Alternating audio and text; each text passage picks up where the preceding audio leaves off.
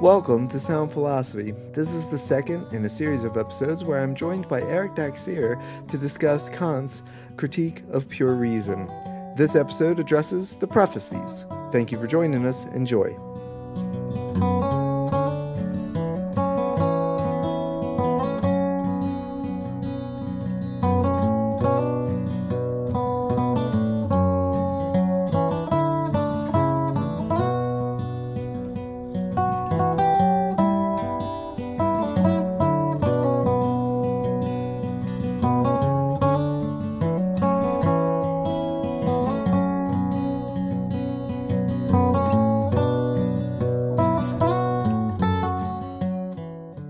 Kant begins Preface A, the first preface that he wrote for the Critique of Pure Reason, with the following sentence, and I'm reading from the Paul Guyer translation. Quote, "Human reason has the peculiar fate in one species of its cognitions that it is burdened with questions which it cannot dismiss, since they are given to it as problems by the nature of reason itself, but which it also cannot answer, since they transcend every capacity of human reason."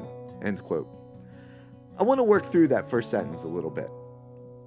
Kant suggests that ultimately the reason that allows us, the faculty of reason, right? And right now, we're not even sure what that is, right? We're going to learn later that there's this whole architecture, that there's reason, and there's understanding, and there's sensibility, and somewhere in there's imagination, and so on.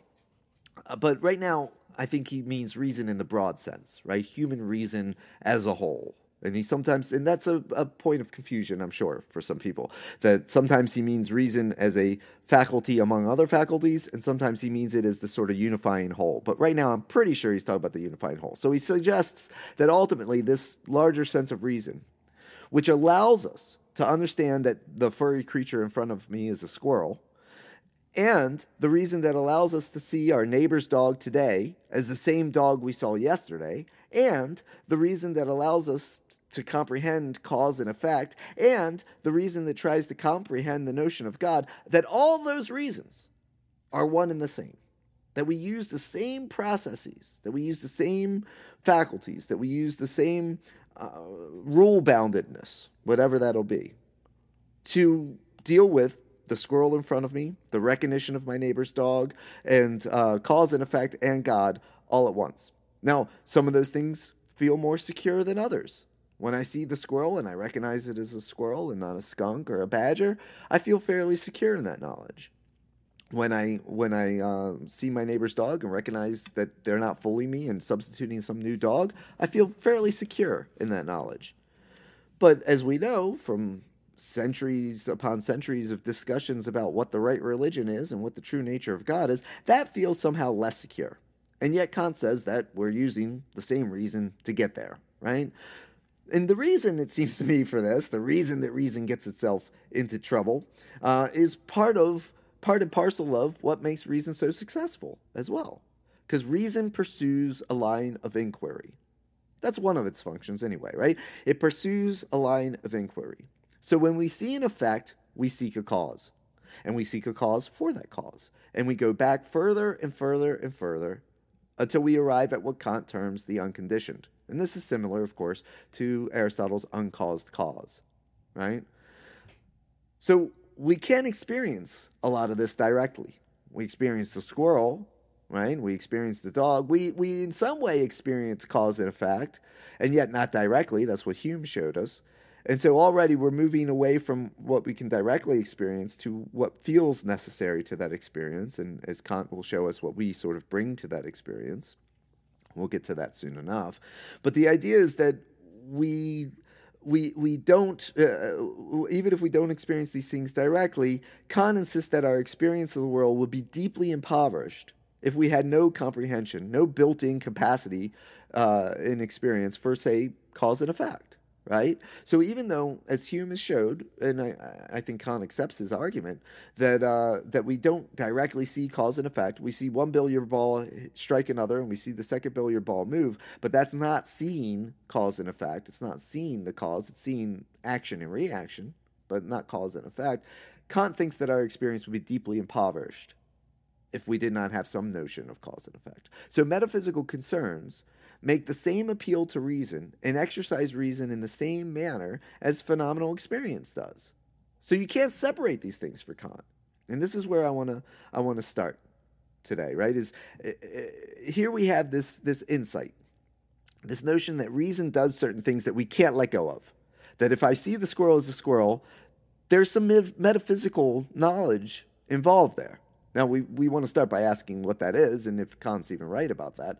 But for him, if we accept that, then it's those same principles of reason that we use when we're examining the squirrel and when we're examining God. And yet examining God gets us into all sorts of metaphysical problems that he sees as real problems, right? I mean, that was the whole point of the book, The Dream Seer, right? He recognizes that people get themselves in philosophical trouble with metaphysics. And yet, if you throw reason out entirely, which is what he seems to think Hume does, and what Hume himself says that he kind of does, that he kind of just lets go any notion that reason has a real foothold on the world, that reason is anything more than just our way of dealing with things. It's not secure. Then for Kant, if you do that, if you take the Humean route, then you can't have reliable knowledge of anything. That thing in front of me might not be a squirrel. It might be just about anything. It might shift and change and right in some manner of a kind of dreamscape. And that means that if we can't have reliable knowledge, then we can't know squirrels, we can't know dogs, we can't know the computer that's in front of you, or your phone or whatever you're listening to this on. You can't know anything. Can't know yourself. And if you think that metaphysics is not divorced from basic cognition, as Kant seems to think, but you recognize the absurdity into which reason falls, then you can't believe that. Then you do believe that reason is inherently bound to fall into absurdity, right? So if metaphysics is bound up in cognition, but metaphysics leads to the absurd, then you live in an absurd world, and you can see this as being a sort of gateway to Sartre or something like that, right? So it's a problem no matter what. Either you think that reason is secure when dealing with cognition, then you have to understand why is it that when I try to think about uncaused causes, the unconditioned, I get myself into trouble. Or you have to say, well, reason is trouble all along, and so I can't really know anything. So you can't get rid of metaphysics without ditching everything, including, of course, morality. And that's one of the big problems for Kant, right? That if we ditch metaphysics, we ditch morality. And that'll be more clear in the second preface, I think. So the point for Kant, then, is to discover how reason operates, how metaphysics is possible, since it is, at least part of it, necessary, and what limitations bind both reason and metaphysics, right? So there's the question of the whole preface. How is it that we're going to do this, right? How is it that we're going to save metaphysics from itself? Do you think that's a fair assessment, Eric? Yeah, and in fact, one way to see Kant's whole project is basically a response to this paradox, that paradox of reason, that it's kind of trapped by questions it can't really dismiss or answer to its satisfaction. So yeah, I agree. And that's a tricky thing, right? And it's one of those things that I really admire in this preface. I really admire the first preface in a lot of ways. I think that in some ways it's the better of the two as far as being an introduction to this book in itself, right? And we'll talk about what we think the second preface accomplishes in the next segment. But one of the things that I find interesting about this preface is that he shows that this book is necessary, that it's not just I'm just trying something out, but that I'm really addressing a problem that reason presents to itself. And if we agree, and it's hard to imagine not agreeing, even for a radical skeptic, that we employ reason to navigate the world. Yeah, right? and part of his point is that the radical skeptic is still engaging in a kind of metaphysics, and that's important because we're stuck with it. Right. Yeah, I mean, I invoked Sartre a minute ago, but there's a sort of bad consciousness here, right, in the skeptic, that the skeptic says, well, we can't rely on reason at all, and yet the skeptic goes outside and buys a sandwich and, sees a dog in the distance and knows that that one's safe, and sees another animal in the distance. Like I was out walking the other day and saw a skunk cross my path, and I knew not to keep going. Well, even if I'm a radical skeptic, I'm using reason all the time in order to navigate the world. And so Kant sees this as a kind of bad faith, in a sense, right? That you're I mean, that's not the best analogy, but whatever, we'll let it stand. That you're navigating the world using reason. You can't help but do so, and yet you're putting no value in reason, and that simply can't stand. So you're better off learning what reason can do and what it can't do, and then not being sort of fooled into thinking that you can dispense with the indispensable, right? If reason is the way that we navigate the world as a whole, then we better figure out how best to do that and what it can do and what it can't do. And that's the point, that for Kant, a lot of these problems go away once you realize that reason and metaphysics have certain limitations. That's more of a topic for the second preface, but it's already here to some extent, right? That the problem with reason isn't reason. The problem with reason is that we invoke so many possibilities within it that may not be there. And part of that, as Kant says, and this is what I find so alluring about the opening gambit here, is that it's not our fault. Reason leads us into these traps. And the main one is this issue of causality, right? And the chain of causation. You want to... well, he's sort of telling a story, right? His way of getting into all of this is this... I've thought of it as the fall of metaphysics. Like it's a kind of historical, even if he's not literally being historical about it, there's this progression where we have the dogmatists in this kind of civil war with each other, which leads to skepticism, which leads to indifferentism, which itself isn't all that bad because it sets up, it's kind of a useful enemy for him. It sets up the system that he's coming up with. And all of them are talking about causality. All of them are talking about the ways that we can know anything about one thing following another. Right. So let's talk a bit about causality. I mean, when I see something happen, I see a billiard ball move, right? Then what do? You think that one was caused by something else.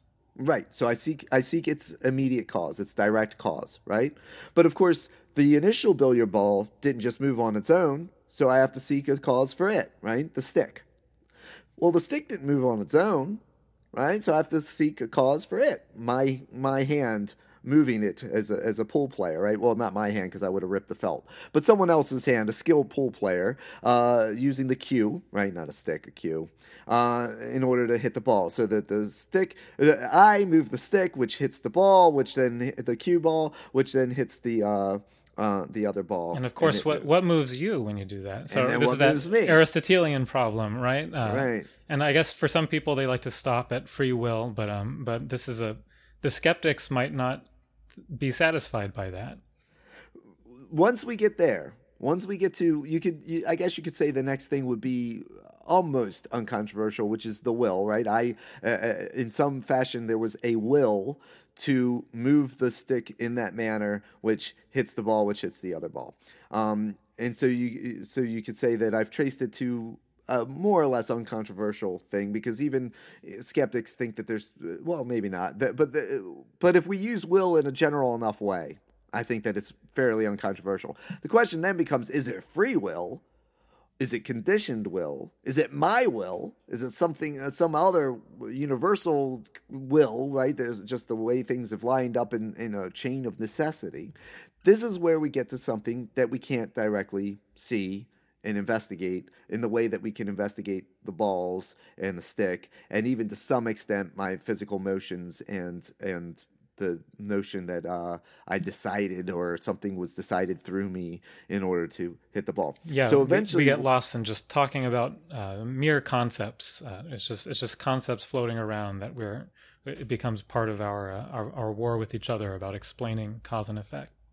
All right. Which becomes harder and harder to test, right? And in fact, it becomes impossible to test. Like we could say, okay, well, the ball moved in such and such a way. Let's hit it at a different angle, and we'll see that it moves such. Let's have the table tilted, or you could do all sorts of things and change the parameters and sort of test what you think is necessarily going to happen in the physics of motion, in order to. But once we get to the free will or a determined will, how do we test that in a straightforward way? It's not clear, right?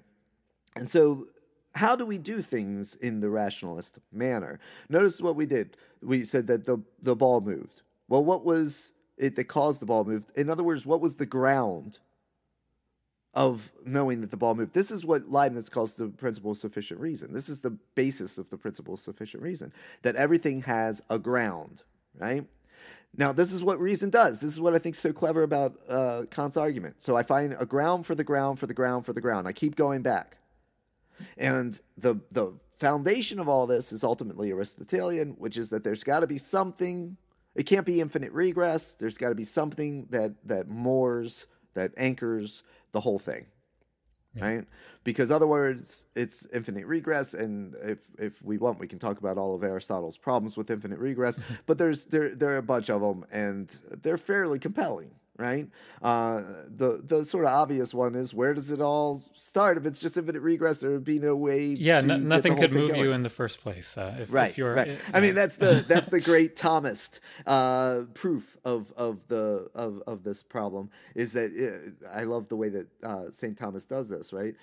He just says something moves. St. Thomas Aquinas. Right. Something moves. And he just Thomas is, of course, a great writer, and so he just sort of lets you linger in this idea that something moves. And you're like, yeah, of course, things move, right? And then once you accept that, then he lays out all of these problems with it if it's an infinite regress. So from the mere fact that the ball moves, we have to accept, if you buy this argument, which I think is pretty compelling, that therefore there can't be an infinite regress. And if that's the case, then there has to be something that Kant calls unconditioned. But what's the problem with the unconditioned? There's no ground for it by definition, right?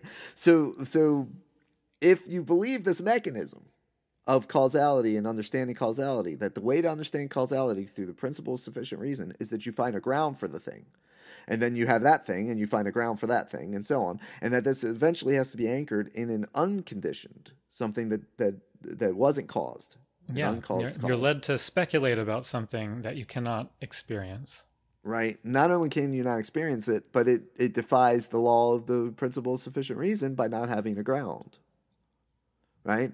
And so in order to seal up the thing... Now, Kant has I don't know how much you paid attention to this part, but Kant has a sort of way of dealing with this that I think is interesting, and I don't know that it works, and he gets it from Leibniz, I guess, but I don't know that it works, but it's interesting. He says, he doesn't say it outright, and tell me if you think I'm wrong about this, but he seems to imply that the ground is the completeness of the whole thing. That when you get back to the uncaused cause, and you see how the whole chain of events unfolds in its kind of necessity, that is the ground of it. Yeah, it's necessity kind of itself is the thing that holds everything together. Right. And that, of course, is Aristotelian, right? I mean, because Aristotle's notion of the first principle, the way that we deal with the first principle, is that we sort of get an insight into it, and then there are all these things that fall out from it, but you don't really understand the first principle until you see everything that necessarily falls out from it that leads back to the first principle. So it becomes this kind of circulatory thing. That's why the Latinists, like Thomas Aquinas, will use the term reductio, right, which we translate as reduction, but we mean something usually by reduction that's quite different. What it literally means here is that you're leading it back, right? So all these things that fall out from that first principle are led back to that first principle. And when you see that and you have a grasp of the whole, that makes it so that you truly understand the first principle. Just being able to summarize the first principle is not understanding the first principle. You have to understand all the things that fall out from it and how they relate back to. And we're going to see that Kant wants something similar, right? He kind of I'm getting ahead of myself, so I'll just say this and then we'll come back to it. But he kind of, in a way, fetishizes the table of contents in the end of this preface by saying that, in a way, you can look at the table of contents and you can see the whole. Of course, you have to read it to understand what the table of contents means. You have to read the whole book. But once you see what the table of contents, what all those titles mean, headings mean, then you see the whole. And that for him is very important, which is why he says, and we'll come back to this in more detail, like I said, in a moment, but that's why he says, I don't give a whole lot of examples here. He says there are two reasons. One, people who really know this stuff don't need examples. They understand it from the concepts. And two, if I gave too many examples, then you would lose it would distract. Right. The perspicacity of understanding the whole, of seeing the whole at once. Yeah. All right. But before we get there, which we'll get there in a second, or in a few minutes, what we need first is something very important. The title, right? I mean, he gives us here at roughly A little Roman numerals 12, right? If you're looking at we're going to use those, the A and B citations mean the two different editions, of course, of the book, the 1781 and the 1787, which, we probably should talk very briefly. I'll just say it in one sentence, and Eric can say if he thinks there's a better way to characterize this. But it seems to me that what happened with this is Kant releases the 1781 book. He immediately recognizes he has to defend it, and so he releases the Prolegomena to any future metaphysics, which is meant to sort of popularize or water down to some extent, or just get his ideas across without proof, more or less, but just so people can understand it. It's kind of like his own cliff notes to his book. He realizes that even that doesn't work very well, so he creates a new edition that's released in 1787. But that edition isn't exactly self-standing either, and so what winds up happening is what we're doing, right? Where you're reading both the A and the B, and in the Geyer and in most of the translations I'm familiar with, they just interleave them. There are some translations that just have the A and just have the B as separate things, but for the most part, they're just interleaved so that you're kind of bouncing back and forth, and there are times where that works really well, and there are times where it creates its own set of problems that we'll have to deal with. The prefaces are almost always, in fact always, I think, presented as separate things, so it's not a problem we have to deal with today, but it will create problems quite early on when we get into the meat of the book, I think. Anything he didn't totally rewrite, anything he just kind of edited, added, or redacted, then it gets kind of weird. So any good edition of this, no matter the translation, will have an A and then the page number. And, of course, it's lowercase Roman numerals for the prefaces. So I'm now at A12 if you're looking along. And this is where he introduces the title of the book, right? And I'll read the whole very long sentence. And before we started, Eric was saying that he feels like actually you got to say it. What do you your idea about Kant and his long sentences here? That it's not just Germanic. No, yeah. Whenever he gets to a point that he thinks is really important, he's got to get it right. He's been spending a lot of time thinking about it. It just becomes one gigantic sentence. It gets complicated. And trying to put it into an English translation, I know Geyer aims for literalness, so you really get the feeling for that from Geyer. I like the Pluhar because it clarifies, I think, what Kant's getting at and helps to fix some of those little grammatical things. But yeah, but I think that's a good point, and it's one that I didn't think a lot about. But I want to draw this out before we get to the definition of the critique of pure reason, which I promise we're getting to in just a second. But I think you're absolutely right that if you think about those two translations, they're trying to accomplish different things, both of which I think Kant would admire, right? On the one hand, the Pluhar is trying for clarity, so just break the sentence up into its meaning bits and try to really get a sense of what this thing's all about. But what the Geyer does is something that I think is important to Kant, which we've already alluded to, and like I said, we'll come back to, this idea of the comprehensiveness. And I think Eric's insight is absolutely right, that what Kant's trying to do is he's trying to almost get it all out in one breath, because that shows how it all holds together. Sentence after sentence after sentence can be thought of as being separate ideas. But if you have it in Kant's sort of somewhat rebarbative grammar, where these ideas are forced into each other in this kind of proximity of being all within one comprehensive sentence, you get a sense that the comprehensiveness of the sentence is an analog or a homology, if you will, to the comprehensiveness of the idea. Yeah, totally. And it's sort of like what artists say, what they're getting at when they like, I saw it all in one glimmer, or Right. Stravinsky famously said that about the Rite of Spring. There's Right. this single little glimpse that you get of the whole, and you just got to pump it out. And you get the sense sometimes that Kant is just like, and then he pumps it out. Right. Yeah. And obviously the same kind of impetus is behind Heidegger's throwing all these words into one big giant word and so on. All right, so here's the passage. He's talking about the indifferentists and so on. And he says, this is evidently the effect not of the thoughtfulness of our age, but of its ripened power of judgment. So, as Eric pointed out, the indifferentists, we learn something from them, right? It's not just that they're throwing their hands up in the air. They want something valid. They want something real. They want judgment. They want to be able to subsume what the powers of reason under the power of judgment to assess it, to know what's going on. So this is the ripened power of judgment of the age that's leading to this indifferentism, right? Which will no longer be put off with illusory knowledge, and which demands that reason should take on anew the most difficult of his tasks, namely that of self-knowledge. Right? And to institute a court of justice by which reason may secure its rightful claims while dismissing all its groundless pretensions, and this not by mere decrees, but according to its own eternal and unchangeable laws, and this court is none other than the critique of pure reason itself. So we have a couple of things there. First of all, we are learning in some fashion. But we're not learning, and he's going to say this again in the second preface, we're not learning in the manner of a pupil. We're learning in the manner of a judge. And I think, even though that's in the second preface, it's appropriate here. So while I know I'm sort of spoiler alerting or whatever, things that we're going to talk about in the next segment, I still want to deal with it here. The idea is that when we learn as a pupil, we just take whatever is told to us and we write it down, right? But the judge doesn't do that. Now, granted, you might be thinking, well, when I was a student, I didn't take it. That's fine. Then you were acting as a judge. But I'm just saying that the main notion of a pupil is that you write down what you're told. You learn it by rote. That's where we get the term, right? By rote. You are imbibing these ideas. And to some extent, that's how natural science is sometimes done, according to Kant. Not when it's done well, but when it's in practice, it's sometimes done that way. That's not the proper way to do anything that's a science for Kant.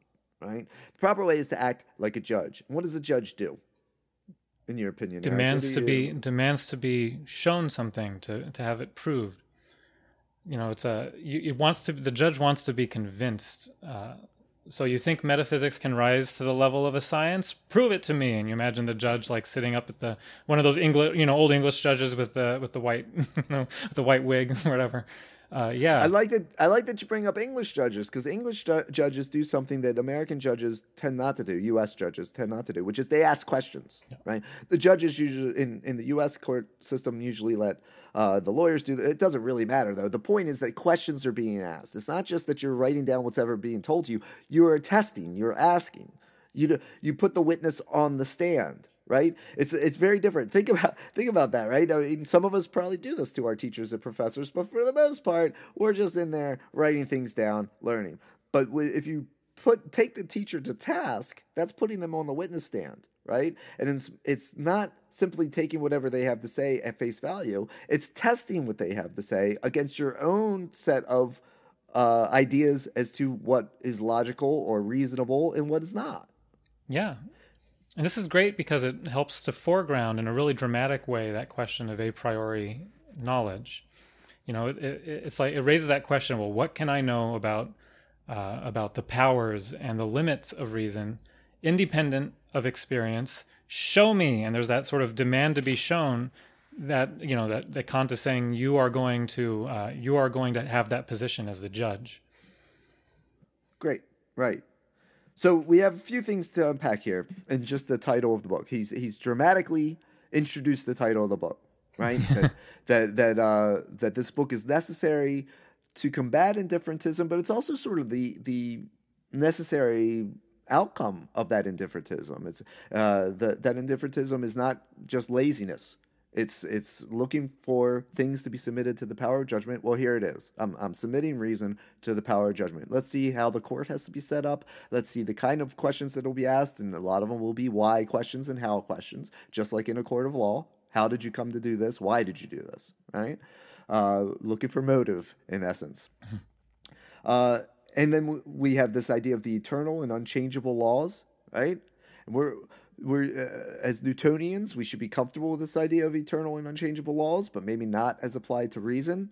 And so there's that element of it. And then you just have the 4 words, 3 of which are problematic. I'm assuming of is not all that problematic.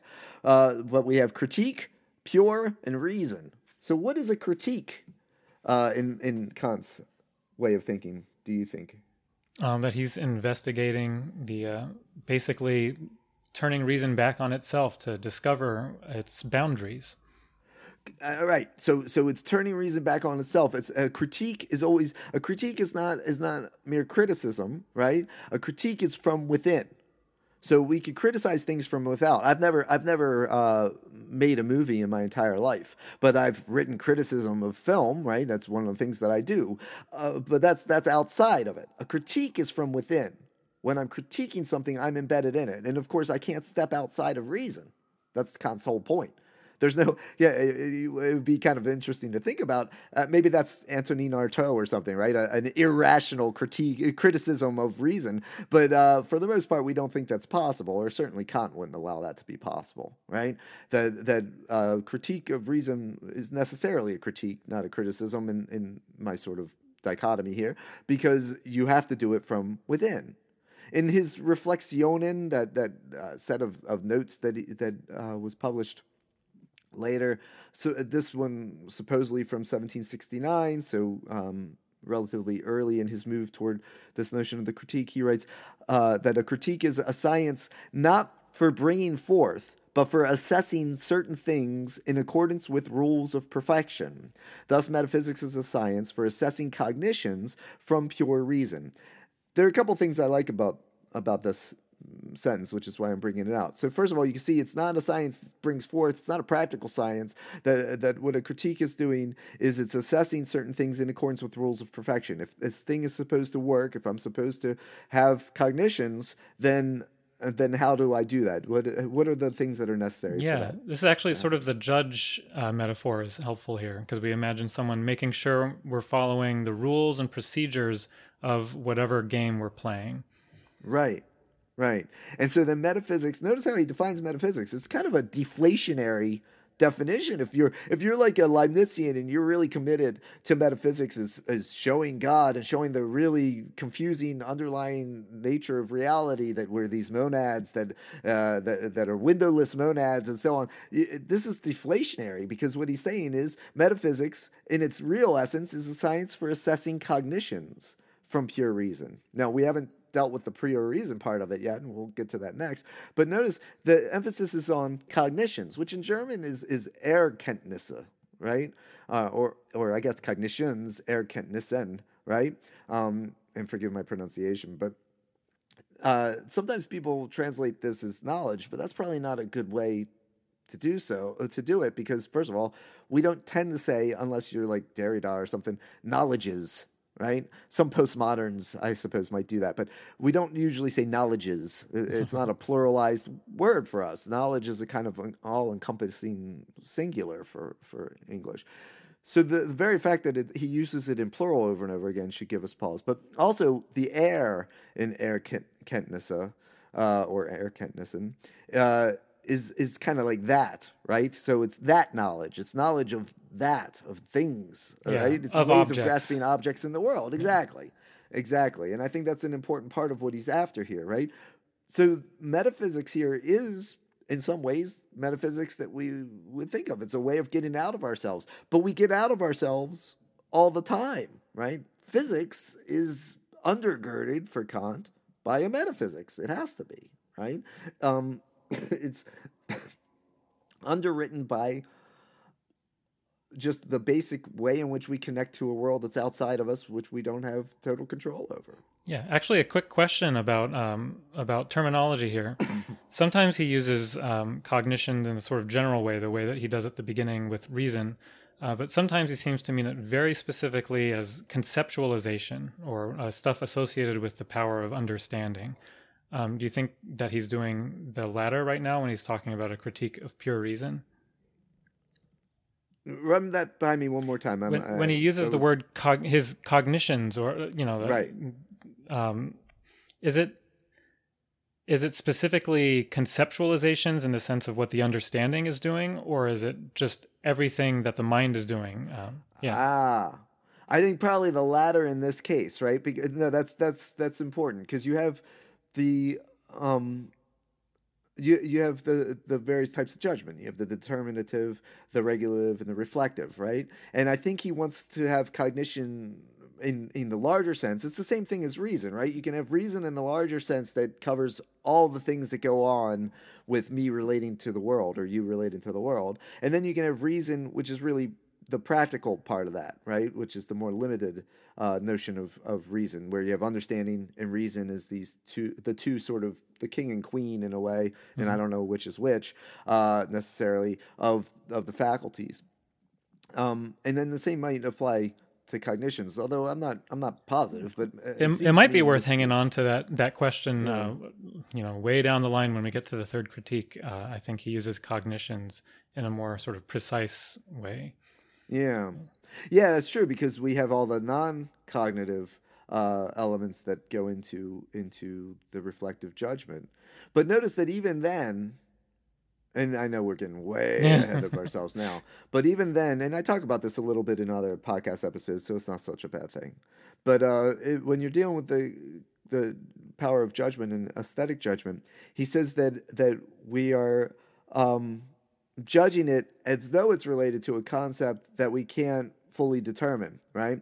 So there's a kind of concept-like structure to it, just like there's this rule-like structure to everything we're doing that deals with the mind. And so even where the cognition doesn't have a concept and therefore can't be fully a cognition, and therefore it feels like it's non-cognitive, there's this cognitive element coming in all the time because it's something we're doing with our minds. It's something, or spirits, or whatever you want to call it, in relation to the world. So that you're right. That's something that is we should highlight that somewhere to be a touchstone that we keep coming back to. Sure. All right. So what about the pure? That's maybe by now we should have a fairly easy answer to what is the pure in the critique of pure reason. Well, this is similar to what you've said with mere, right? Where it's just reason, so we don't have experience involved. Right. So it's the a priori, in that sense, and it's we have to keep sort of filtering out all the mixtures because the a priori in our sort of understanding of it, our indirect assessing what we're doing. Understanding of it is going to usually be mixed. When we're talking about cause and effect, for instance, even though that's a metaphysical claim, it's still mixed with I see one billiard ball hit another, so what we have to do is abstract from that to get to the a priori, and then we talked about reason already, that we have these two levels in a sense of reason, and here the critique of pure reason really seems to be to me that higher level, right? Because most of this book is going to deal with the understanding. So if he were just writing about the faculty, it would have to be the critique of pure understanding, but it's not. It's the critique of pure reason because of, to some extent, I imagine, the second half of the book, right? The so-called negative half of the book. Mm-hmm. And I'll lay out what I mean by that really quickly, so it's not a mystery. But wait, just to summarize, so his title could have been something like a reflexive self-assessment of a priori cognition. Yeah. It's a less attractive title, but it's better in a German accent. Yeah, maybe. But anyway, the typical take on this book is that there are two halves to it, right? There's the positive half and the negative half. And the positive half is saying this is what the understanding does, and I'm clarifying that for you so that Kant is saying, it's not me, it's Kant, is clarifying that for you, showing how everything works. And then you have the negative half, which is these are the limits to reason, and this is where reason keeps trying to go beyond itself into understanding the simplicity of the soul and the unifying element of the cosmos and God, the nature of God. That's where reason sort of transgresses its limitations. And then, of course, practical reason shows why that the book of Critique of Practical Reason shows why that's necessary, but only within the realm of practical reason. And that's a topic for another day. We'll see that there might be some positive elements to that second half. And Kant already kind of alludes to it. Is it this preface or the second one where he invokes the police? It's the second one, so we'll come back to that then. We'll leave that be for now. So let's sort of finish up this preface with just a few other things, right? Well, a very brief detour since we were on this segment, but there's this little taste of one of my favorite things about the first preface is that he will just sort of do his thing, even with an idea like indifference. So we get a little taste of philosophical thought there. Like he's trying to indicate something about indifference in general in this in that segment where he's bringing up the critique of pure reason, especially the sort of indifference that nowadays we might associate with what's sometimes called scientism. It's that sort of Neil deGrasse Tyson type of assumption that like anything worth knowing can be known with certainty about anything outside. It has to be in the hard sciences basically if we're going to know it. And so there's this kind of neat thing that he's doing where he's saying sometimes when there's enough genuine hostility, so it's not just indifference in the everyday sense of indifference, but there's something genuinely hostile in it. When it's mixed in there, it's not just a helpless lack of interest. It's not just blindness.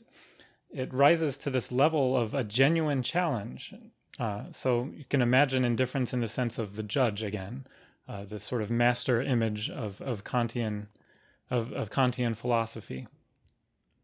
Yeah, and let me work with that image for a second. That, to my way of thinking, it's a very lenient judge that Kant's bringing to bear here, because unlike the sort of, I guess Neil deGrasse Tyson could be our example, or someone like Sam Harris or whatever, where these things are, it's almost the Tractatus by Wittgenstein, where that last sentence is taken so seriously, like beyond this, there's no, you can't speak of these things or whatever, and so therefore there's almost this prescription against talking about anything beyond that. And for Kant, that's not the case exactly. He does want to show limits, right? That we get into trouble, as he puts it, when the claims of metaphysical claims extend human cognition beyond all bounds of possible experience, which is what God and the soul necessarily does.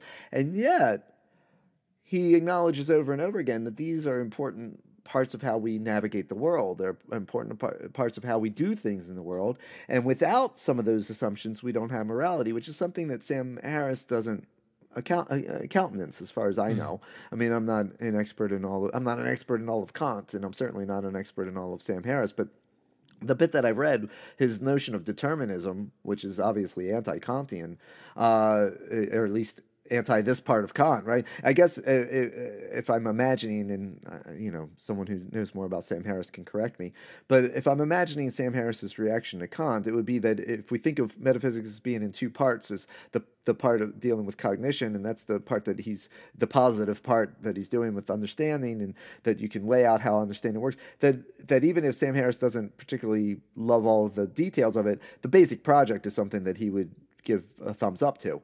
But the second part of it, that there's this other part of metaphysics which Kant acknowledges, if we try to do it the same way we do the first part, we get into trouble. And yet, which is the lenient judge part to me, is the part that Sam Harris would have to let go of. And yet, these have important impacts on the way that we live and the way that we ought to live. And the ought is a big part for Kant, right? That if I'm being somewhat glib, and I guess this is a little glib. You could take the humane guillotine, right? That the is and the ought can't ever be connected, and you can see that in Kant, and that the first part of metaphysics is the is, right? And so you have to treat the is in a certain way, and you can understand it, and within the bounds of sensibility and within human experience, possible experience, and so on, and that's the is, and that's what the understanding and understanding the understanding does. But then you have the ought. And that the alt is an important, in fact, to some extent, that's the most important part for Kant. He wants to get all this straight because he thinks moral behavior is a real thing that needs to be a concern. Mm-hmm. That it's not just determinism. It's not just, well, you do what you can do. Yeah, his judge is not just banging his gavel, screaming silence. He's also asking what can we do. He wants to know the powers. This is where I guess the judge metaphor kind of falls apart a bit. Like there's also a legislature in there, that's involved. Yeah, right. Because the judge here, and it's not just the what can, but the what ought we to do, and that's an important thing for Kant. The ought. He really is one of the great philosophers of duty.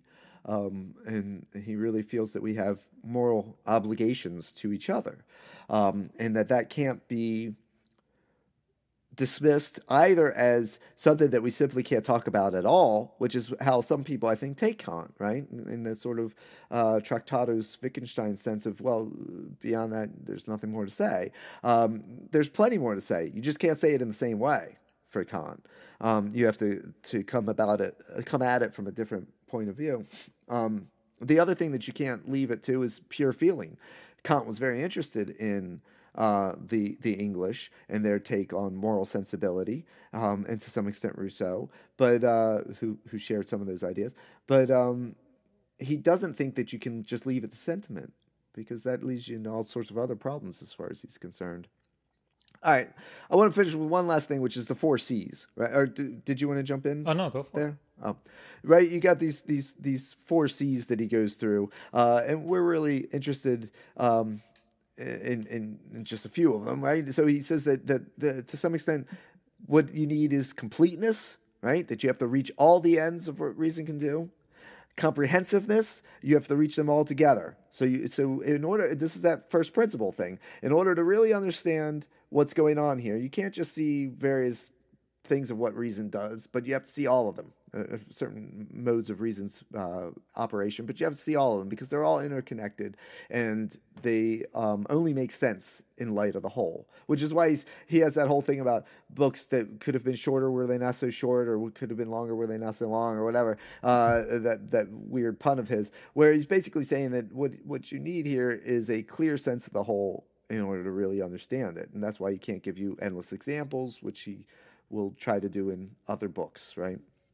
And he says that in some ways that would have been easier. But of course, that's not true, because all the commentary on Kant that tries to give concrete examples, that's where it gets hard. So he might not be right with that part. Then the 3rd C is certainty, right? That the chief question that's being explored in the deduction for him is, quote, what and how much can understanding and reason cognize free of all experience? So what's the certainty, the a priori certainty, the pure, right? And then finally, clarity. That normally what would do would be to provide logical clarity through concepts. It's not just intuitive, and then you would add the clarity through examples, right? And he says that, well, you can't do that because you need that sense of the whole. So notice how even completeness, comprehensiveness, clarity, and certainty, that those have to be related in their own selves, right? That part of having that completeness, or having a pure view of that completeness, is by having a clarity of the whole, and not obscuring it by trying to do too many things at once. Now, of course, the whole legacy of Kant is that no one feels that he did all of it as completely as he might have, and therefore you're losing some of the clarity. But that's perhaps inevitable, right? That any philosophy is a kind of stance. It's a love of wisdom, not a secure holding of knowledge, right? Of facts that are indisputable. And as much as Kant tries to make this a science, and we'll talk about that more in the next segment after this little break, there's no philosophy that can truly live up to that level of systematicity. And Kant is aware of that, and that's why many years after writing this first preface, he decided he needed another crack at it. Right, yeah. And that'll be our first question in the next segment. Why rewrite this preface? Especially, and I think there's a lot to be said for the A preface. So why bother with the B preface at all? Let's turn to that next.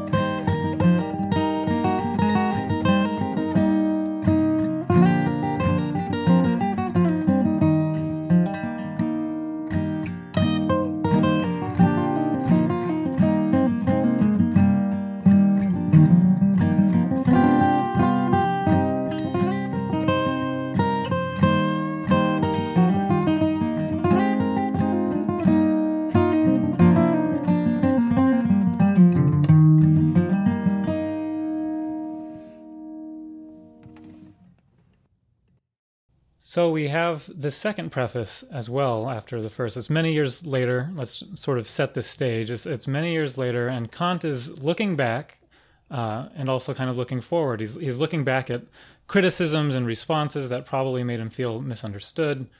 He's already written this response to them, this prolegomena, so maybe he thinks he wants another crack at it, especially if there's going to be another edition. But he's also looking forward. He's trying to set up not just this book, but what he sees as a larger project. And the next one on his list is this critique of practical reason as well, which is mainly about morality. And so there are some issues I guess we'll talk about now because there's a lot of meat in this second edition preface. We want to talk about what the a priori can do other than just be limited by a critique. There's this two-world theory that he brings in about appearances and the in itself, and he really hammers on that more than he did in the first edition preface. So what does this distinction between appearances and the in itself limit in a negative way, and then what does it allow in a positive way? And there are also certain limits of knowledge that he wants to make room for faith. This is related to also I think his second critique. And Chad, you mentioned this neglected hypothesis, and I'm really fascinated by this third hypothesis. So we can get to that too. But very broadly speaking, his whole sort of framing of this second edition preface is that he wants, and I think he repeats this phrase a lot or something like it. He wants to put metaphysics on the secure path of a science. And he loves this secure path of a science. And he says, well, logic did it, math did it, even natural science has done it. And they all shared this one feature. There are distinctions that we're going to get into, but they all did share this one feature that it happened suddenly when they became secure. So there's this revolutionary aspect to it. And along the way, he wants to introduce what he means by reason, and we've already talked about that a bit. The side of science that involves reason also involves a priori cognition. And he introduces certain distinctions that are going to be important for him, again, not just in this critique, but in the next one, such as this distinction between the determinative or theoretical cognition and regulative or practical cognition. So let's move on to, or I guess move back to this idea of the secure path of a science. Do you have any initial comments on this? Yeah, okay. So what is it that defines a science for him, right? If the idea is that he wants to get the cognitions, and once again we're dealing with cognitions, right? So that knowledge of that in the world, and he wants to make sure that it's traveling the secure course of science. And as you said, he's learning from three sciences, right?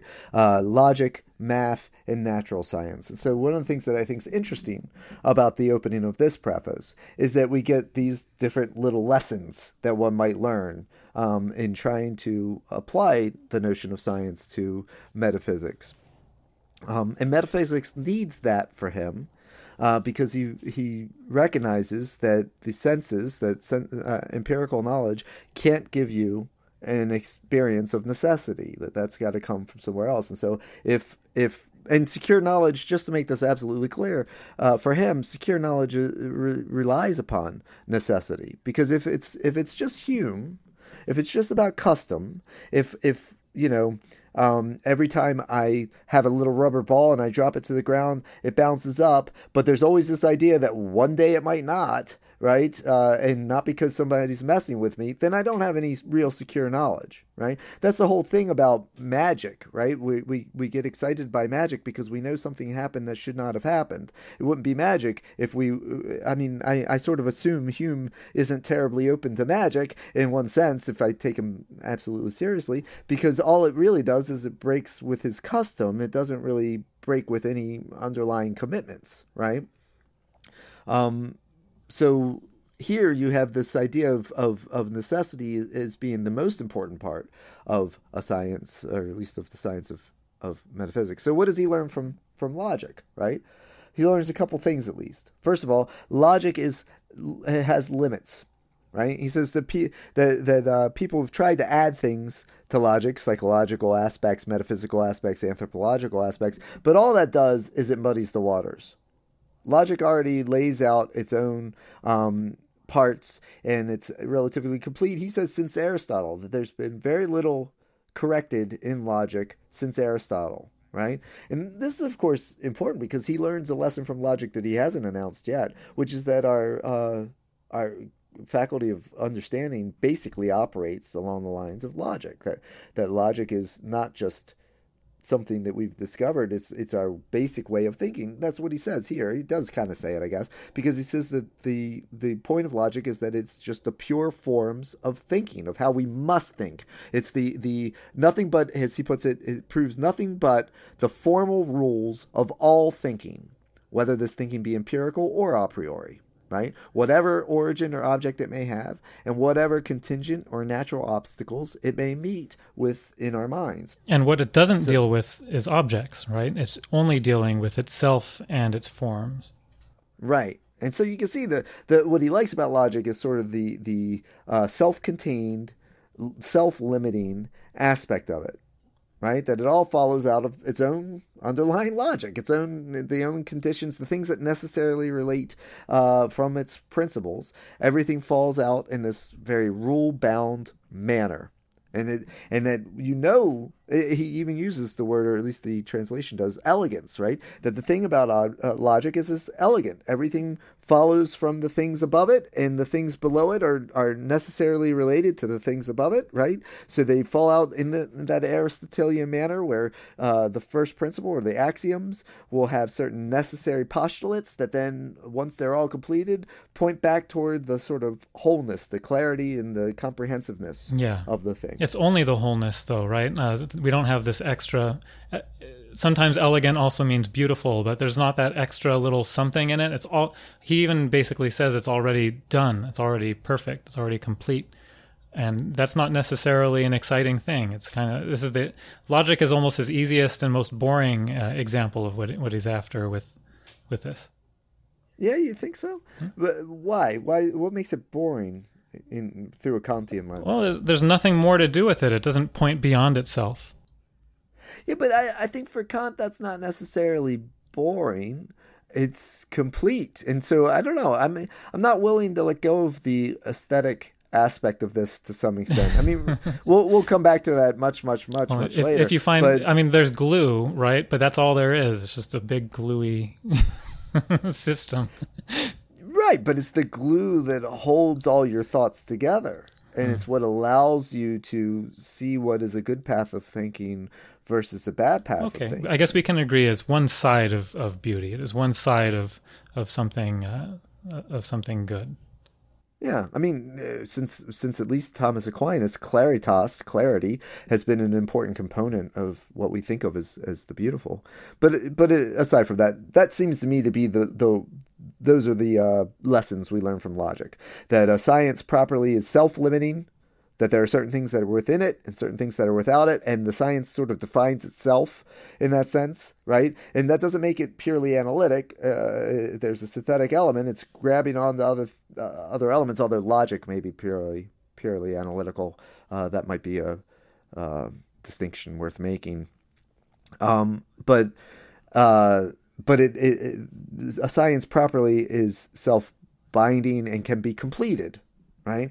And so it's that's why I guess I was objecting to the idea of it being boring, because ultimately any science, and for scientists in the Kantian model, you ought not to be bored by what you're doing, but the goal is completion ultimately for any science. Yeah, I guess I get a sort of an algorithmic aspect to it that I think even he is not particularly interested in.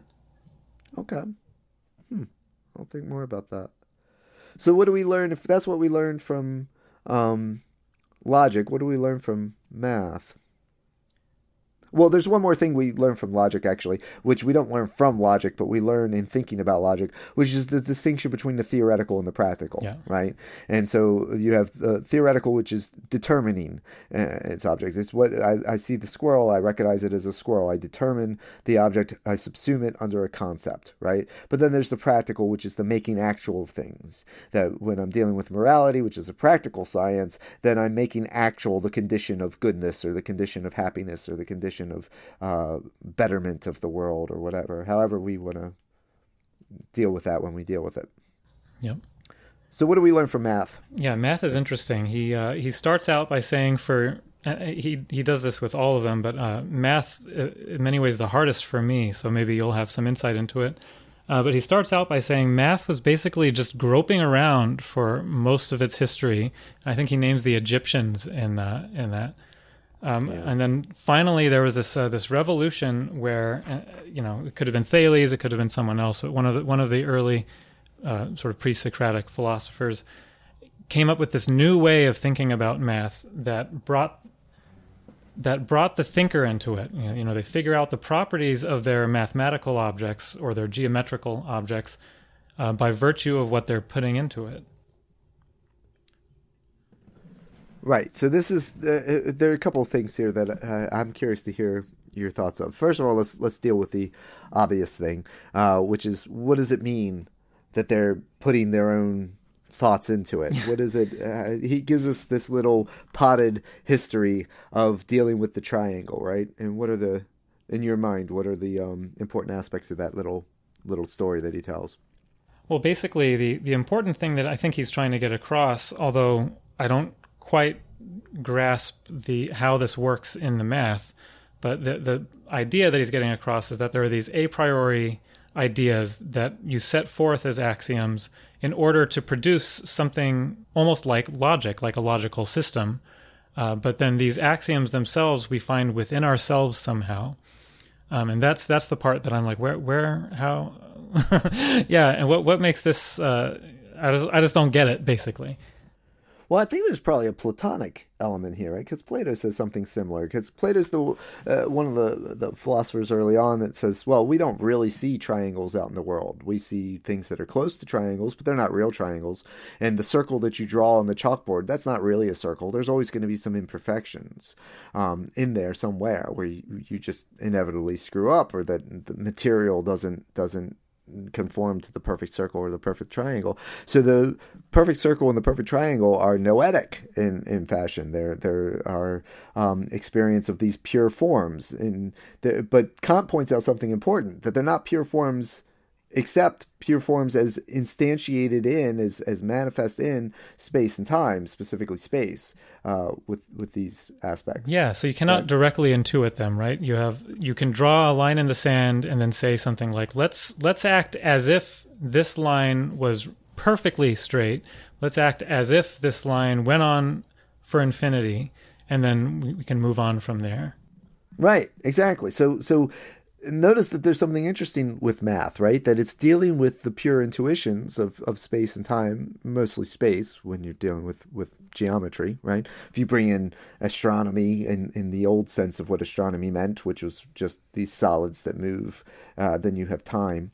But with geometry and other ideas about math, for the most part, you're just dealing with space. But there are these things that you're constructing, not things that you're seeing and then generalizing about. Even if there's to some extent, it's true that you did that historically. He says that the revolutionary moment is where you realize that those things out in the world that are triangular are not pure triangles, but that pure triangles have certain necessary elements to them, that the angles add up to 180 and so on. And that the 180 thing he seems to feel is not just the fallout of the definition. It's not purely analytical. There's something synthetic about it that's more than just saying it's a closed system with three straight lines. And yet it's necessarily related. Now we might say, well, wait, I don't know. Is that really synthetic? And I don't know. I honestly don't know. But he seems to feel that it is. Or maybe the synthetic moment happens at the beginning with the earliest axioms, and then you build it up more analytically. Let's analyze what happens when we start with these axioms. Yeah, and I think about mathematical functions and logical functions, right? Let x be such and such, and so the fact that you use the word "let" there, I think, is interesting, right? Because that's part of what he's talking about, is this idea that we set forth these postulates or this notion of what things are, and then we place them within the sensory experience. Not as though a triangle really is something that lives in space, but the way of dealing with it becomes spatial, right?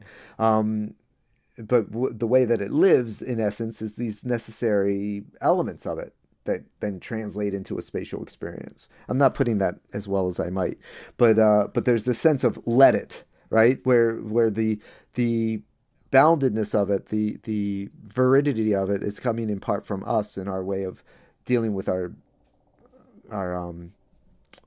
transcendental aesthetics of space. Now, why the revolution? This part I honestly don't have as strong of an opinion about, but you indicated some interest in that. Why is it that these three, and we haven't come to the revolution yet in natural science, which you can see. I mean, we do talk about that as a revolution. Now, maybe that's where it's coming from, right? The revolution in natural science. But we don't usually talk about the revolution in math in the same way that we think of the notion of the beginnings of empirical science with Francis Bacon and Galileo and so on.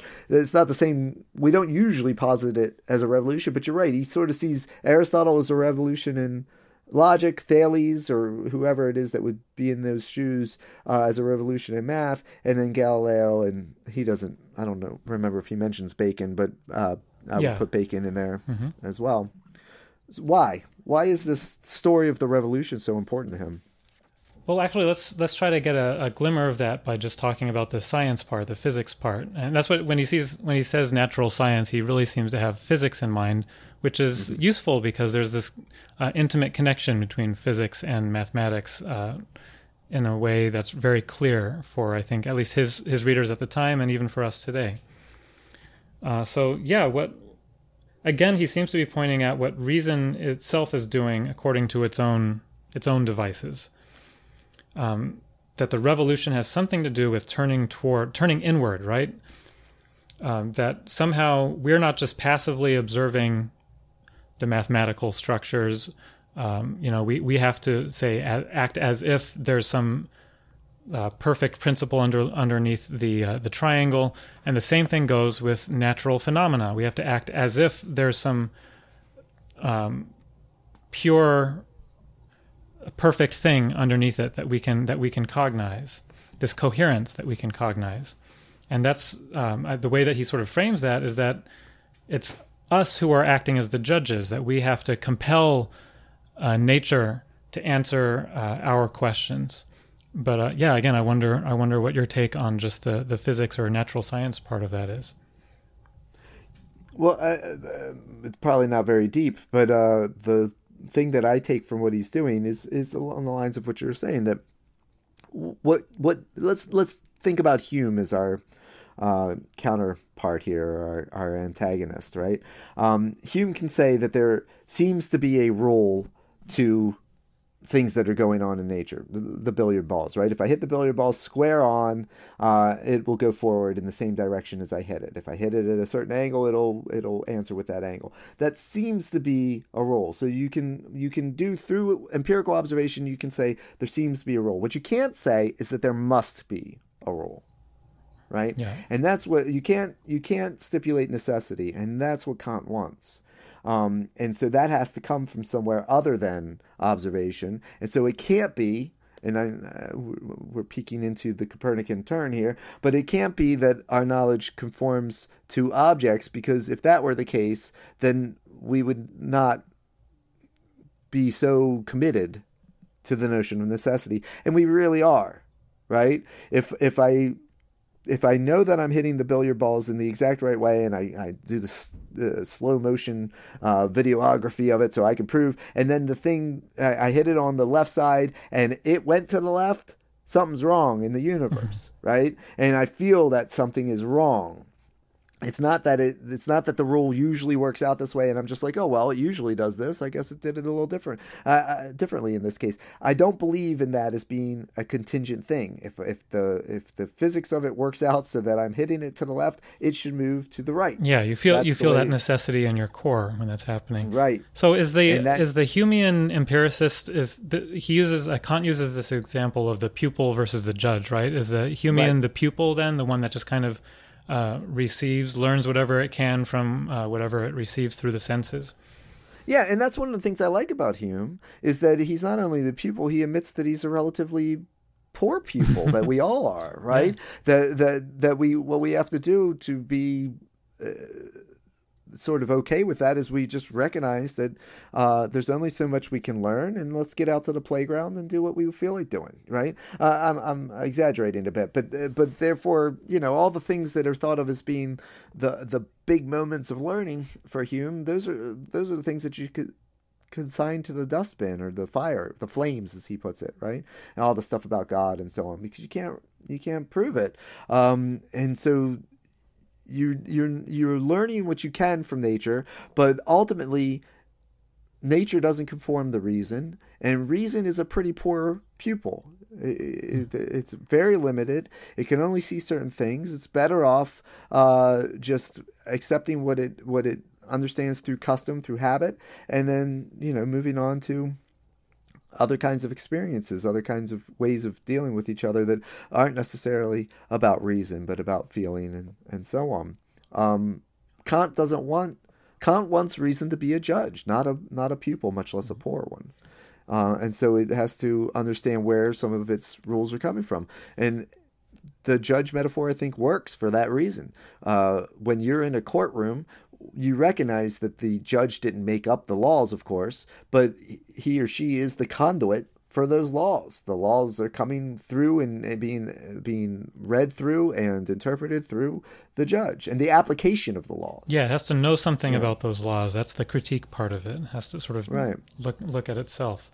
And so he's saying, well, let's try out what Copernicus did. And this is that Copernican turn that we mentioned briefly in an earlier episode, but I wanted to take another crack at it because I felt like I didn't really do it justice.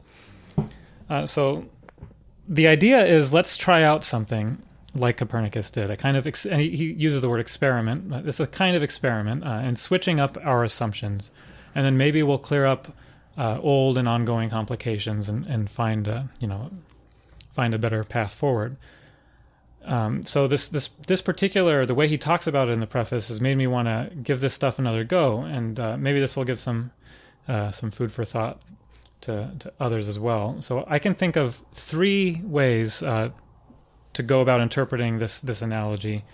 I guess arranged from the most specific and results-oriented to the most general and method-oriented. And only that last one, only the most abstracted methodological reading, I think really, really works, or at least is kind of friendly to Kant, and this might say something about his approach. So the first interpretation, which is about result of the investigation, or the doctrine, if you prefer that, what was the conclusion, the doctrine, the result of the Copernican revolution? Well, it was to treat the Earth as revolving around the sun. But of course, Kant's whole deal is the opposite of that, right? Broadly speaking, he wants to say, this is very, very broadly speaking, he wants to say reality revolves around humans. So that's the Earth, right? Cosmologically speaking. So it's kind of silly to think that this is what Kant means, even if it can be revealing depending on what you're up to. For example, this French philosopher, a recent French philosopher named Quentin Meillassoux, he's basically taken this line as part of his own project. It's in this book, After Finitude, from about 15 years ago. He says Kant didn't do a Copernican revolution. He did a Ptolemaic counter-revolution. And of course, the Ptolemaic system is geocentric. It was the pre-Copernican system. So that's the first interpretation. Another way to go, as I mentioned, is about methods rather than results. But even here, there's some ambiguity, I think, because the analogy might or might not be about the specific manner of the Copernican revolution. And in fact, the more specific interpretation is even supported by the text, so it gets kind of weird here. But here it is. Here's the second interpretation. Kant can be read as saying that Copernicus inverted the old assumption about heavenly bodies revolving around the Earth. He turned the old system on its head. So let's do the same thing. Let's invert an assumption about metaphysics. The old view is that the mind discovers law-like principles by analyzing whatever info is given to it. But what if the mind doesn't just process things? This is the pupil idea. What if the mind doesn't just process sense data or ideas? What if people themselves are law-bound in such a way that that forms and shapes what they discover? In this sense, we determine how nature is given to us. Now, as I said before, this Copernicus analogy I don't think quite holds together because it's really not a simple inversion. I mean, he talks about it as if it were. I think at some point he basically says, I don't conform to the objects, but rather the objects conform to me. But obviously I do conform to the objects. His point is just that how I do that, the way I come into some kind of fit with it, is partly determined in advance by something that I bring to the table. And so I think what he's actually doing is a little bit more complicated than just a simple inversion. And so I was kind of mulling over that and trying to think there's got to be a way to make this analogy work. And my best crack at it is probably the most boring, but here it is. The idea is that Copernicus's famous heliocentric solution came after a much more important moment in his intellectual journey, where he decided to focus on the framework rather than on individual issues that were troubling him, on these little problems that he was confronting. So instead of plugging up various leaks in the old Ptolemaic paradigm, Copernicus switched his attention to that system itself, to the paradigm itself. And this would be the analogy with Kant. He wants to switch our attention from the old trench warfare of metaphysics over unsolvable problems, where each new leak, when you plug it up, it opens a new one and that sort of thing. And instead, he wants to focus on the infrastructure, the theoretical infrastructure or ground for any future metaphysical explanation. And that would be, of course, the mind itself, the powers and limits of the mind. So yeah, that's basically my take on the Copernican thing. It's not quite as simple as an inversion, and it's certainly not just a doctrine, but it's something both deeper and simpler than that. It's just about this switch to the paradigm rather than to individual problems. Now, one of the things that you said along the way, I think is interesting, and I want to sort of have you tease it out a little bit. And I'm not sure what you meant by it, so I'll just ask. You said, that Kant's way of putting it is that the objects conform to us rather than we conform to the objects. And you're like, of course, that's not entirely true. I do conform to the objects. Well, Why? How do we conform to the objects? I mean, this is bringing us to the sort of distinction between the two world theory and the two aspect theory that people talk about, right? In the dissertation, Kant very clearly has a two world theory. That the world of appearances is one thing, and then the world as it really is another thing. It's almost a Platonic division between the world of being and the world of becoming. And yes, the world of becoming is in some way a reflection of the world of being, but their logics are separate, their ways of knowing are separate, and so on. Different faculties, everything is separate for him, right? And in the dissertation, you truly can know things in themselves. In the critique, and really the whole critical move for Kant, so everything from here on out, you can't know things in themselves, right? And it seems to me fairly clear in this preface that it's a two aspect, not a two world theory. There are some people who have qualms with that feel that when he first introduces the Copernican turn, that it does seem like it's a two world theory. But then later he says very clearly we're dealing with one and the same object from two different aspects, as it is in itself and as we see it, as it appears to us, right? Now, that's where I have a feeling is the linchpin. And I know I'm taking a long time to ask the question, but I have a feeling that's the linchpin for you, right? But I'm curious to see how you work it out. So how is it that we conform to objects as opposed to some aspect of the object conforming to our way of seeing the world, when it seems like the only thing that we have, I see it as a kind of filtering mechanism. Yeah. Right? Yeah. Okay. Like a net, and right? That's what right. Mm-hmm. So some things, right, exactly. So if I'm catching tuna, then I make the net a certain way, and I'm going to catch more than just tuna, but there's also a lot of things, plankton, whatever, that's going to get through the net. That it's not going to show up to me if the only thing that shows up is the stuff that actually remains in the net, right? So if I think of the ocean and all of the things in it as one object, then the net is filtering out only the things that I can catch. Doesn't mean that those things weren't in the ocean. Clearly they were, but they're also part of a larger system, some of which is, Yeah. And notice that the net is a priori in some way, right? So often when he uses that term a priori, I will rightly or wrongly sometimes put in, he might be thinking of somewhere in the back of his head the thing in itself, the noumenal, that there's something already there.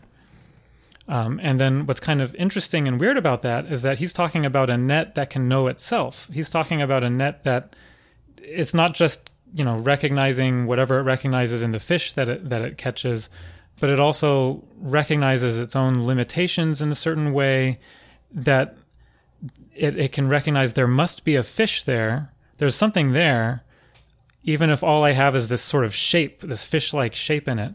And so I guess a lot of the difficulty in this whole passage where he's introducing the thing in itself is, I'm not even sure how to phrase it exactly, but where is he saying that we can know something a priori about ourselves? Can we know the human in itself better than we can know other things in itself? Okay, yeah, there's definitely two, maybe even three things to tease out of what you just said, right? First of all, and this is, of course, the big one for everyone, what is the status of the noumenal? And you could take the easy way out and say Kant says you can't know, so you can't know. But clearly, if we believe the two aspect theory of things, then we are having some experience, indirect experience, not of the noumenal as such, but as of one of its effects, which is its appearance. Because if there's a two aspect theory, if there's the notion that it's the same thing, whatever this thing is, let's use my squirrel, right? And there's the squirrel in itself, but there's also the way the squirrel shows up to me, and those are two sides of the same coin in effect. Then the appearance is exactly what you would think of as an appearance. When I talk about my appearance, I mean the way that I look. There might be more to me than just the way that I look, right? Don't judge me just on my appearance. But my appearance is a consequence of something about me, right? And the way I look to people who like balding men is going to be different than the way I look to people who can't stand balding men, because, spoiler alert, I'm balding. But I don't have any control over that, of course, but it doesn't mean that my baldiness is not something about me, right? Even if it looks different to people who are predisposed toward it or people who are predisposed against it. So there's that. What is the status of the noumenal, which I think is incredibly tricky. I don't think there's any question that it's incredibly tricky. And I'm just going to lay out all three things, and then because they're all inspired by what you just said, and then you can pick up whatever you want. But the second problem, to me, it seems, is that follows from your net analogy, is how is it that we know the net? The net's operating, but in what way does the a priori filtering device, or whatever you want to think of this, what are the a priori concepts, the a priori aesthetics, right? When you're talking about space and time, how is it that we are aware of these things? Are we just self-aware of them? As long as we look back into ourselves, we see them? Or do we have more of an indirect awareness of them? How is it that works? Those are the two main things. And the third thing is a sort of consequence of that. So I don't know that it even is a separate thing exactly.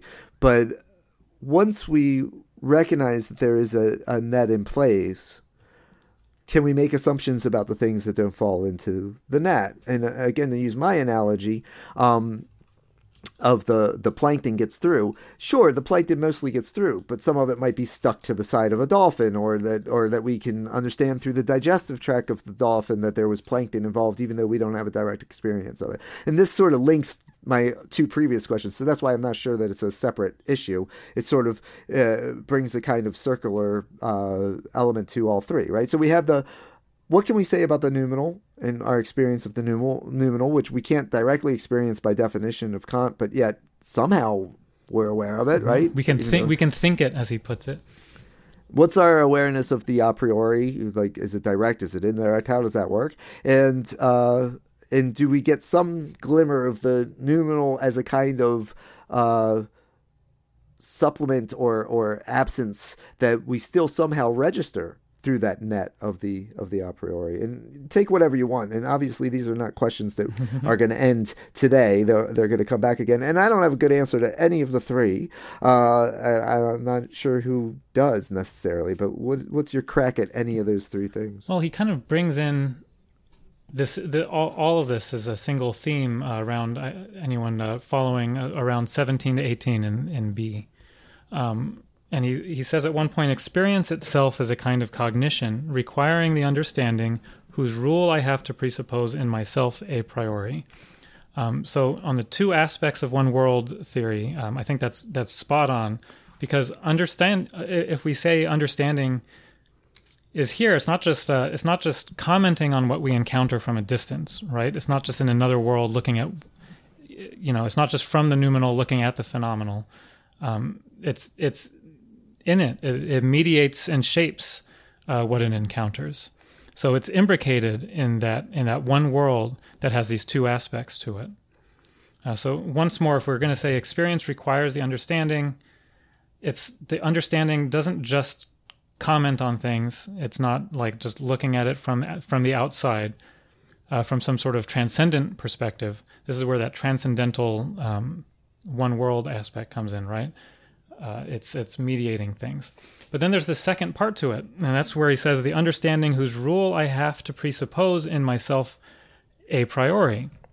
So this understanding, this us, whatever we are, we can say understanding in a very broad way at this point. It has a certain structure. The mind has a certain structure, and these are Kant's a priori concepts that I must presuppose in order to experience objects. So there must be a structure to the net in order for it to grasp things as it does.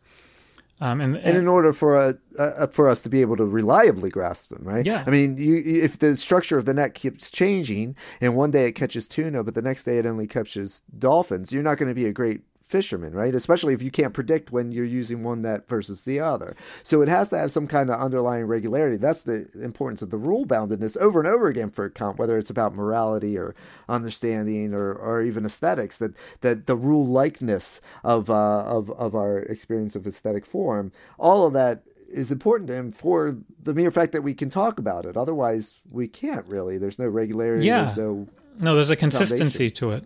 Totally. Right. Yeah. so I think, and the way that I've made sense of this issue in the past, and probably Kant seems to intend it this way. So maybe you can help me out here if I'm getting it wrong. But the way I've seen it is that my understanding, my whole conceptual apparatus is this filter that shapes the way I experience things. Like when you wear gloves or glasses or whatever, you helplessly experience the world in a certain way. And it's that helplessness that has sort of caught me, because this is where the two aspects of the world come into some kind of conflict with that question of how do you know the net, right? How do you know the noumenal? I'm not sure if you want to step in here, but I do think that when he uses the word presuppose, he himself is kind of assuming that we can know, that the net can know itself in certain ways that perhaps his own view of things is not going to allow. And this might be partly, we're going to get to it later, I'm sure, but partly because he wants to preserve free will and God and the soul, right? But yeah, I'm not sure. Right. I think those are two, I understand why you're bringing them up together, but I think they're actually two somewhat different things, or importantly different in some ways. That we can know the net, we can know the structure of consciousness in a couple different ways. Ultimately, you could see it almost, again, as Aristotelian, that we learn it through induction and then we prove it through deduction, or we present it through deduction. Again, we return to this idea that most of the categories of understanding are just coming out of logic, ultimately, in their ways of relating to each other. That would be analytic, though, right? This is the analytic stuff. Right. Yeah. Okay. But the way that we learned it was through the development of logic, and he doesn't have to do that work because, as he says, Aristotle did it, right? But he realizes that logic is not just a external practice that Aristotle came up with and that seems to work pretty well, but that it's the actual form of our thinking. That's what Aristotle's real accomplishment was. And so we can see the net in essence because we see that this way of thinking has worked for us over and over again, and that we have a problem of other possible worlds, right? This is something that Peter Strawson mentions, that we can imagine other possible worlds, but we can also imagine other worlds that would not be possible for us to cognize, that there are limits to the way that we process data. Right? This is one of the things that happens in sci-fi things like Star Trek and so on. Think about the times where you can't actually see the alien force, and and they try to come up with some way that you can get a glimmer of it, but you can't get your sensory faculties totally around it, right? Yeah. And the problem is that always fails to some extent in sci-fi, because you got to have some way for the audience to have an experience of it. But if you imagine there might be a form of alien life, right, that we can't possibly process, and therefore it's right here with us all the time, and we can't process it, right? And that's part of Kant's point, is that you can learn a bit about that a priori by just, in part, not just the way that we actually do things, but by working out ways in which things could show up to us at all. You can't have, I'm being too esoteric, let me concretize this. You can't have an experience of something without it fitting the concepts in general, without there being some element of quality, quantity, modality, and relation. And the things that seem to break the bounds of that, like God in some accounts of God, are unexperienceable by us, and therefore create a sort of the problem of the second part of metaphysics, the part where we get in trouble, the part that's not just about actual cognitions of things that can be cognized, right? Or we can only experience it speculatively. We can only sort of comment on we can think it, as he says, but we cannot experience it. Right. Yeah, and that's not the way he uses speculative, right? Or at least not in the translation by Geyer. The speculative is more along the lines of the determinative. Okay. So it's not the way that we always use speculative. Mm-hmm. It almost literally for him means the specular, that which you can see or put in some kind of conceptual and intuitive form. And so there's this kind of gap then that with the noumenal, right? And this is where you get this problem of the Copernican turn, this idea that the two ways of having knowledge might be that our knowledge conforms to objects, in which case where do we get necessity and all the problems of the unconditioned, or you might have the objects conform to our knowledge. But there is this neglected hypothesis, this alternative, this third way, which is because let me make it clear first. The fallout of that for Kant, since he takes the second one, is that we cannot assume that the noumenal fits the parameters of the phenomenal. And since we experience things in space and time, and those are the big ones for him, the transcendental aesthetic, he doesn't think, in fact, especially in the second edition, he says outright that things in themselves are not spatiotemporal. Now, the part that people always forget, and that I think is brought out well by Desmond Hogan, if you're looking, I'll try to put this on the website if you're looking for things to read about this kind of thing. Desmond Hogan points out that the part that people forget is that other aspects of our so-called a priori understanding of the world do seem to apply to things in themselves for Kant, or at least might apply to things in themselves, including elements of causality. Maybe not the way that we understand causality as being totally determinate, where everything has to line up in a form of necessity, but that some aspects of causality and some aspects of other a priori things may apply to the noumenal realm. But the neglected hypothesis is, well, what if, we don't learn space and time from experience, so it's not Lockean in that sense, but that doesn't mean that the things in themselves aren't spatiotemporal. It's just we didn't learn the spatiotemporal from our experience of things out in the world, because we can't, according to Kant at least, get that from experience. But that doesn't mean that that's not, since we can't know how things are in themselves, how do we know they're not spatiotemporal? And this might be almost explained evolutionarily, that we have developed in such a way to be pretty good observers of the world. And so even if the world even if our experience of the world doesn't reveal to us the spatiotemporal, that doesn't mean that the world as such isn't spatiotemporal. I'm not necessarily unpacking that as well as I might, but it's going to be something we come back to, so it's okay if it's a little vague at this point. Did you want to jump in there? Or? Yeah, I mean, one thing I will just add to this is that in this preface, he's often associating the phenomenal side of things with the rule bound, with deterministic, right, knowable stuff. And then this is part of, when I was saying before that this is part of how he's his strategy for preserving things like free will. It seems to be what he's aiming at with this distinction between the thing in itself and our experience of stuff. Because experience, he also wants to say, this is part of the secure path of a science part, right? He wants to say that we have room for making things very strictly deterministic, very strictly rule-bound. And all of that happens on the phenomenal side of the fence. So then we can still, there's still a glimmer of freedom, or at least as if there's freedom on the in itself side. Yeah, and that's an important aspect of this, right? Again, that Hogan talks about a little bit, quite a bit actually, which is that, is it possible, is it necessary for Kant that the noumenal realm is one of absolute contingency, right?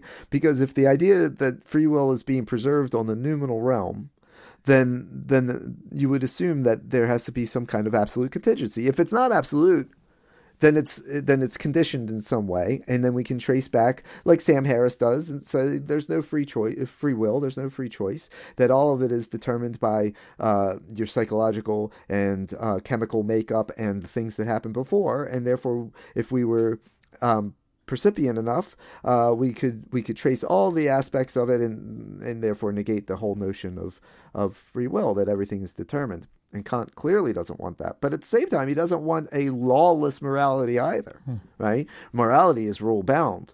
So you have, and then you have the other typical problem that everyone recognizes, which is that, and that's why you sort of say, well, is it a two-world theory after all, right? It's not such a small world after all. It's a two-world after all, because then you say, well, if all of freedom is on the noumenal side and all of obligation and determinism is on the phenomenal side, then how do we get from one to the other? Right? Yep. I mean, if and you could say this is what my first crack at it would be. And we're going to see if this is sustainable. And this is one of the reasons, by the way, that I wanted with Eric to go through this whole stuff again, is that I've been wondering about this issue, which I know is a very basic issue, and there's plenty of secondary literature on it, but there's so much secondary literature that you can get different answers depending on what you're reading. And I want to see what I really think is the answer to this question. How is it that the noumenal connects to the phenomenal? And one crack at it might be that once things have happened, we can always find an explanation for them, right? That doesn't mean that the explanation is really sufficient, since we can't ground the unconditioned. So whatever it is that we get back to, we can't ultimately ground that. And that's the sort of wellspring of possibility and contingency that he finds in the noumenal. But it doesn't mean that the noumenal is some boundless, undisciplined, indeterminate realm, and the phenomenal is totally bounded and determined and so on, because there has to be some point of connection, some point of intrusion, some, I suppose, intervention that can happen from the noumenal to the phenomenal for that to not be a two-world theory. And I'm totally uncomfortable with the idea that it is a two-world theory. And I think Kant is too. He says it very explicitly again and again, that he's dealing with two aspects of the one and the same thing. So there has to be some kind of hidden legislature, at least within humans, right? That can generate the rules that the judge is able to preside over, to articulate, and to execute. Or maybe legislature is too reasoned an analogy. Maybe it's executive, right? That there's a choice that's being made. And we all know that executive orders are not always rational.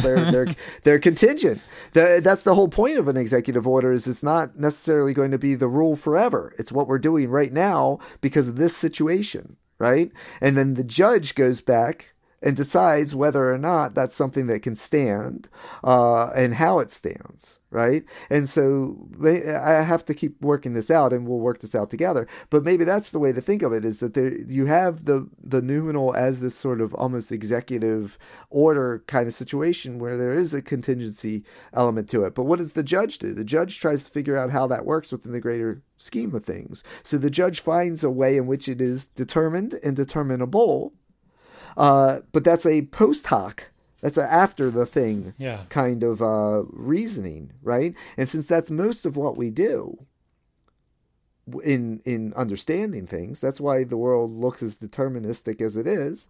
But we feel in some way, and we have to gauge what the level of that feeling is, that we make a real difference in the world, that we do have an executive function in the world, that we make choices, and that therefore there's some element of contingency. And yet, I'm not sure I want to go the route of Desmond Hogan and say that this is radical or a absolute contingency, because he does have, as you pointed out, I believe in the last episode, this notion that we are most free when we are most following the moral law, and we got to figure out what the hell that could possibly mean.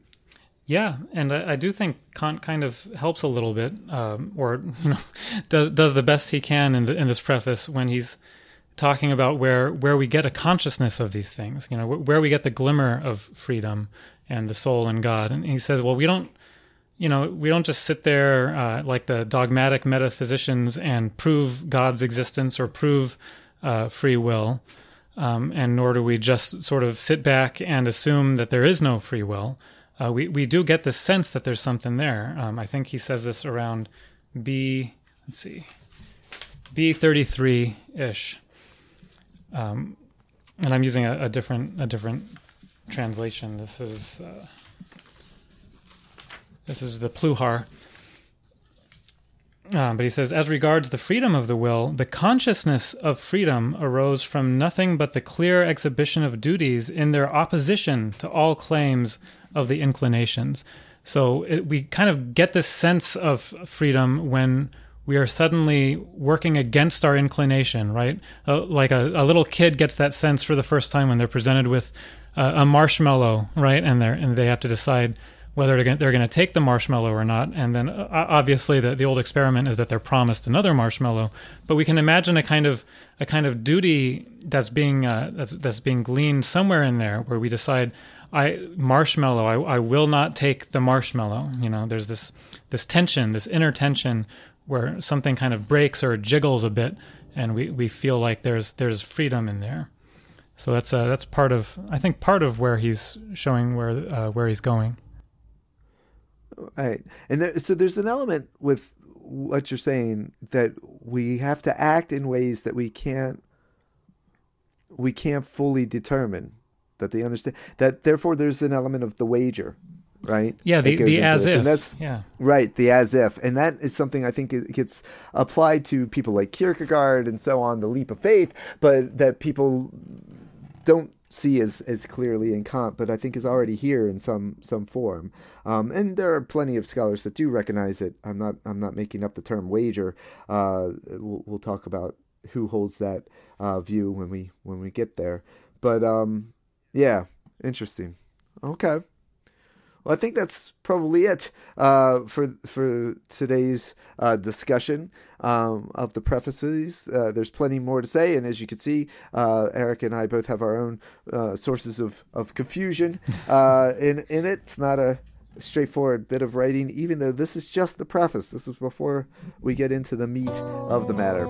And in fact, we're still not in the meat of the matter by the next episode, where we'll deal with the introductions, but we're getting a little meatier each time. So hopefully we will see you then. Looking forward.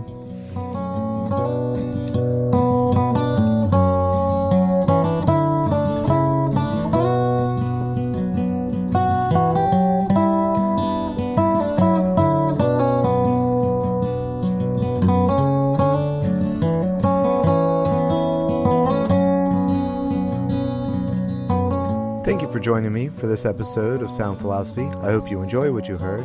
If you'd like more information about this podcast, including reading sources for today's episode, please visit my website, chadwickjenkins.com, or feel free to write me at cjenkinsmusicology, all one word, at Gmail, cjenkinsmusicology@gmail.com. Thank you for listening. Hope to hear from you soon.